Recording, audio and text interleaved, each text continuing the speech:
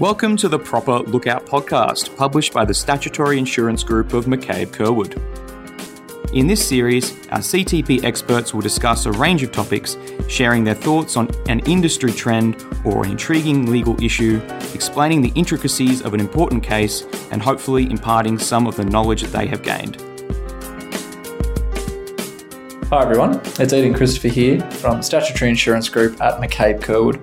I'm joined today by Rehab. She's a graduate lawyer in our team. How are you, Rehab? Good, how are you? Yeah, well, today we're going to be talking about whether a denial to allow an insurer or a claimant to cross-examine a witness is a breach of procedural fairness that will lead to a quashing of a certificate if an application for judicial review was made.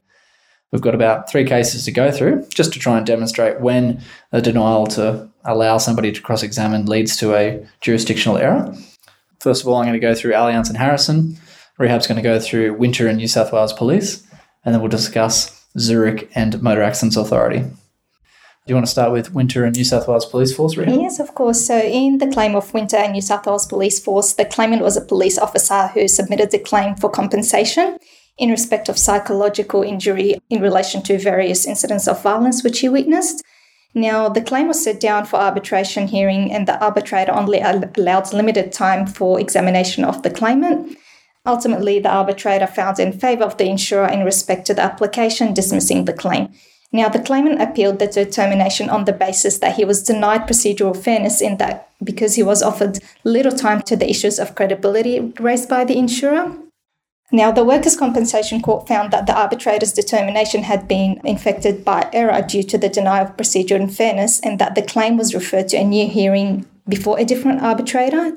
Now, the reason behind that decision is where allegations are made that a witness has been dishonest in relation to significant aspects of their evidence, leave to cross-examination that witness should be granted as a matter of procedural fairness.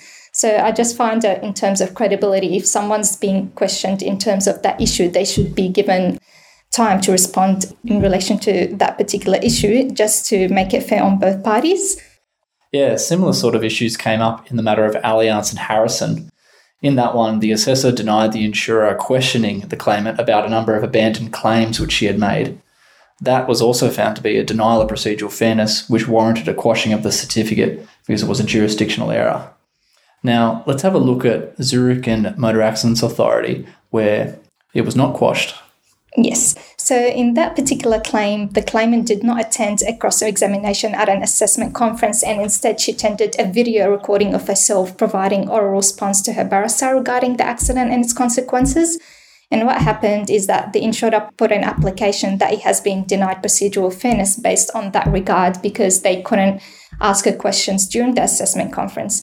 Now, what happened is that the insurer's claim was denied because there was no substance to the claim that the cross-examination of the claimant on medical issues would have advanced the insurer's case. Now, in that particular case, all the submissions were in terms of medical issues and not other issues like employment, and her care providers were available for questioning on the day. And because the care providers provided all the responses in that regard, the claimant's availability on the day wouldn't have made a huge difference, and that's why the decision was made for the insurer.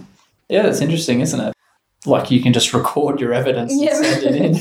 Now, again, it depends from case to case. So a refusal to allow cross-examination amounts to procedural fairness does depend on the circumstances of the case. Now, if they were in terms of employment issues, the case would have been completely different because the care providers can't answer questions in those regards. Yeah, cool. Yeah. Well, thanks a lot for that, Rehab. Thank you. Thanks a lot, everyone, for listening in.